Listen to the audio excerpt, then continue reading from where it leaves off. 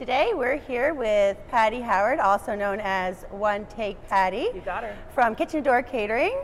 And we're going to be talking about lots of things, but in particular talking about working in and on your business. Thanks for joining us today. Anytime. Thanks for coming. The 15 Minutes of Fame podcast, your destination to learn from people that are passionate about their business and have amazing stories to tell. Are you ready to elevate your expectations of what you thought was possible? It's time to get inspired. Now that I actually found your new location here in Burnside. I know there's no signage yet. That's coming. So I'd like to know, Patty, I guess, how Kitchen Door Catering started. Tell us where you began. Well, I mean, it started in 2008. Actually, a little bit before that. It probably started in 2007. I was pregnant with my son. I had just finished, I shouldn't say finished, I'd gone on maternity leave, or was about to go on maternity leave from a job. And I have a sister-in-law in Niagara-on-the-Lake who was a caterer, and I always was envious of the lifestyle and the life-work balance that she had. And so I thought, well, there could be something to this. And so I started. It was just me and my lovely aunt, Maureen, that used to come in and make brownies with me and do whatever I asked her to do. And we started back then, had my son, and it wasn't really until about year 2 that I realized, wow, this is a lot, and I'm gonna have to bring some people on, and that was 10 years ago. So it started off with you and your aunt working in a kitchen. In a tiny little kitchen. It was 150 square feet. It was a crazy little kitchen, and we were there for about two and a half years, and then ended up at Blue Water Road, where we just moved from, to this location right here in Dartmouth. Very cool. So now that you're, running this company, and how many people do you have on staff? So when we're in our peak, so April through December, we have about 25, 27 full-time people. Okay. Team members, and then we also have a great offsite crew. So when we work events, we need bartenders and servers and porters and those. So we have another roster of between sort of 20 and 30 people that work casually for us at events or moonlight with us.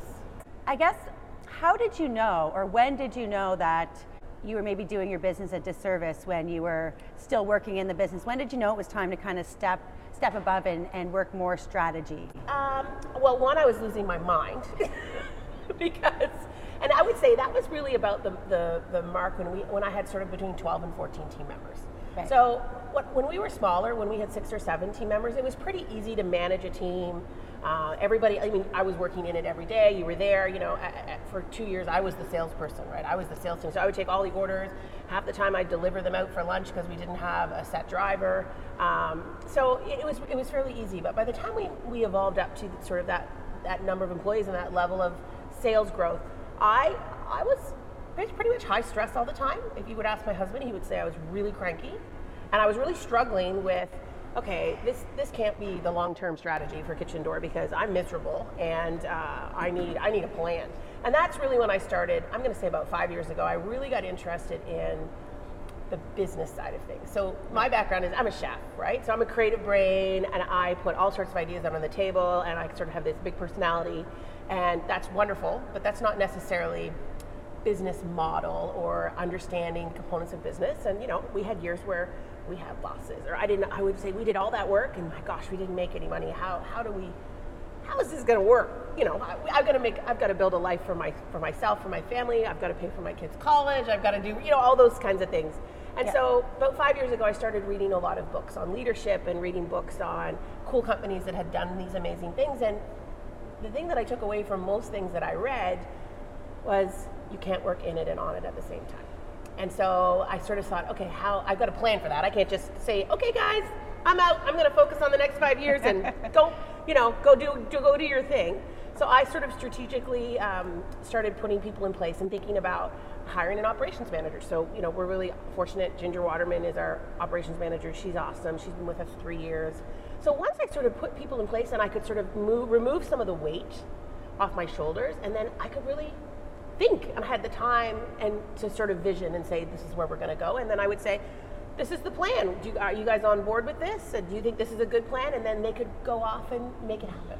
Going back to what you said, I'm in the business of speakers and influencers and industry leaders. Is there anybody that you can think of in particular that that maybe you heard or you read a book about that inspired you or helped you figure out your strategy? The Why book, Simon Sinek was one.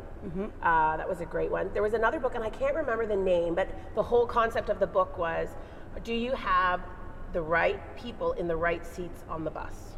So you might have the right people, they might just be in the wrong seat, and do you have the right person driving the bus? And so how long have you been in business? You're fairly new, right? Ish? Yeah, well, Celeb Connect started probably about 4.5 years ago. Okay. I sort of took the reins on the business just over a year ago. The business has kind of changed many times. It kind of started off with more endorsements, so connecting influencers and celebrities to brands for marketing campaigns and that sort of thing. But since I've taken over, events are my passion. I love that aspect. So that's what I focus on, not to say, we don't do the endorsement stuff, but that's kind of where the business, is the direction that it's going. You knew it was time to strategically change the way your business is when you just realized, I can't do it all. I think there's a lot of that. So it's not just I can't do it all. I think it's also that I was very frustrated in the process. I very much enjoy what I do. People say, do you work all the time in your business? And I said, yeah, do I work all the time? Yes and no. My brain thinks kitchen door. As Adam says, I bleed pink all the time, right? I am constantly thinking about it, whether it's Friday night with my kids or, so, I'm always looking at the world in the context of who I am as an individual, and a big part of who I am is kitchen door.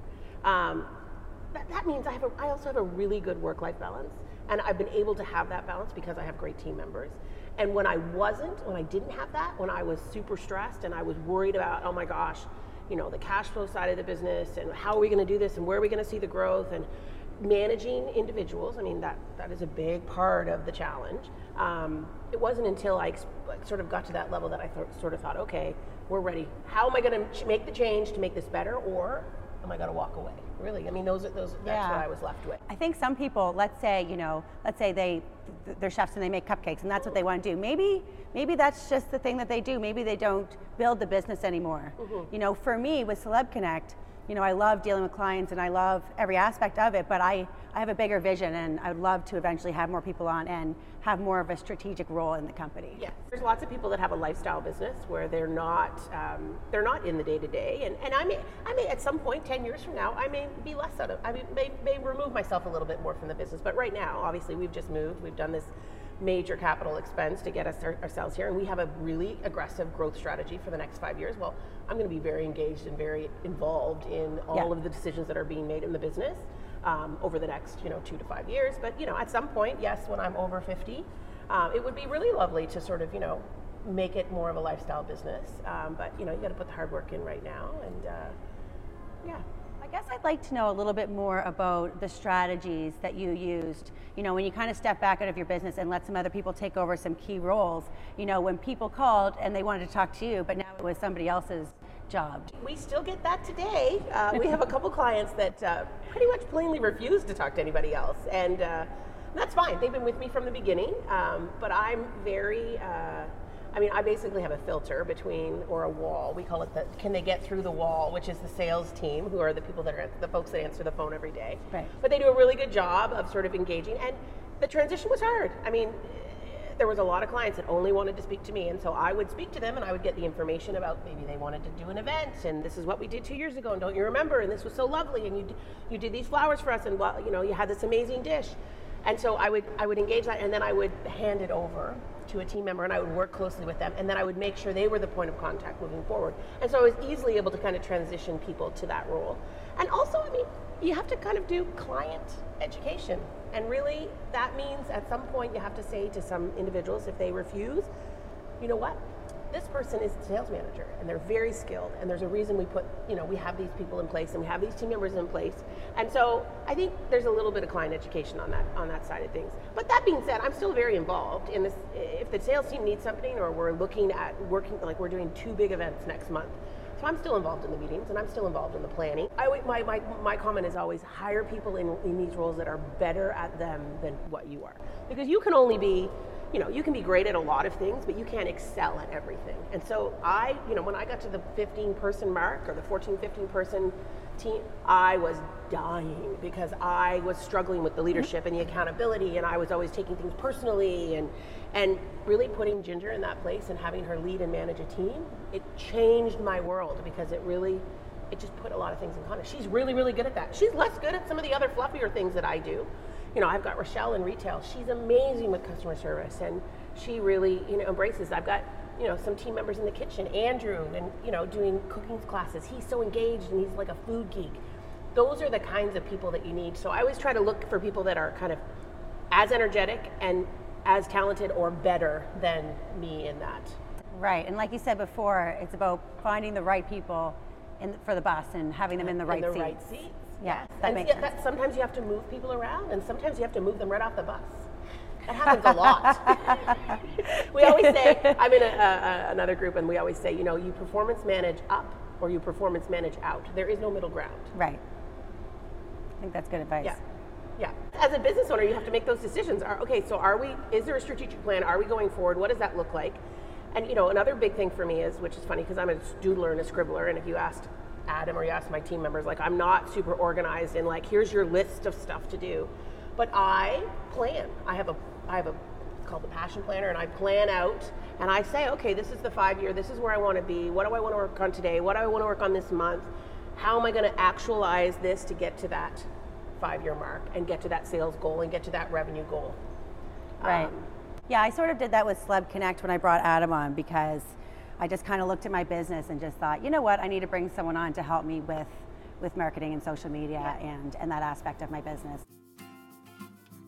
So this has been really, really great, Patty, and obviously, I feel like you know what you're talking about. We're sitting in your beautiful Some days.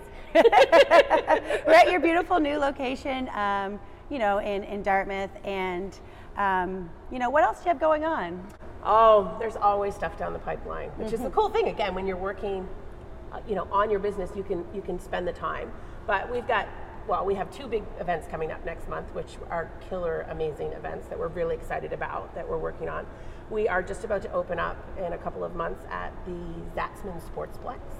So we were awarded the tender for the food service provider for there. So we've got a little tiny grab-and-go cafe, as well as they've got some catering rooms and birthday rooms, and they do some concerts. And so we're going to be doing exclusively the catering there, as well as the cafe, which we're really excited for. And it's just down the street, which we really like. We've got a couple of really interesting pieces for next year, which I can't quite let out of the bag yet, but some really cool things. And now we're really just working on getting people in here. So our grand opening is happening next month. Next Thursday, we start our first class in the new space. So it's a knife skills class. It's awesome. So we're just sort of, we've been here now, it's 6 weeks, 7 weeks, I think, somewhere around there. So we've kind of put most things in their place. We still have some things to put on the walls and make it our own, but we're really ready to kind of sink in and kind of really expand. This was 3 years in the making to get this building built and up. So now we're ready to roll. Sounds very cool. So where can people find you? Oh, well, they can find us anywhere. They can find us at 110 Higney Avenue in Dartmouth. We are sitting above Kent and IKEA. We look over Dartmouth Crossing. So if you're coming up Wright Avenue, you can take a right on Wilkinson and a right on Higney, or you can come up past IKEA and take a left. But you'll see the pink vans, and you'll see the little sign at the door. So that's where we are. You can also find us on Facebook. You can find us on Instagram. You can find us on YouTube. And you can find us on Wednesday nights live on Chit Chat Shot.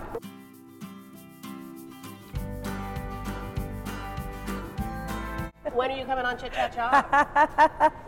You must know about Chit Chat Shop. You were here for the Dartmouth one with Miss Gloria McClure. I was. It was awesome. Thanks for having me for that. That was a really cool experience. I've never seen a Facebook Live show being filmed, and it was very cool. Yeah. So I don't know. I might be a guest in the future. Okay. Definitely Schedule consider in. it. I'll have my people call your people.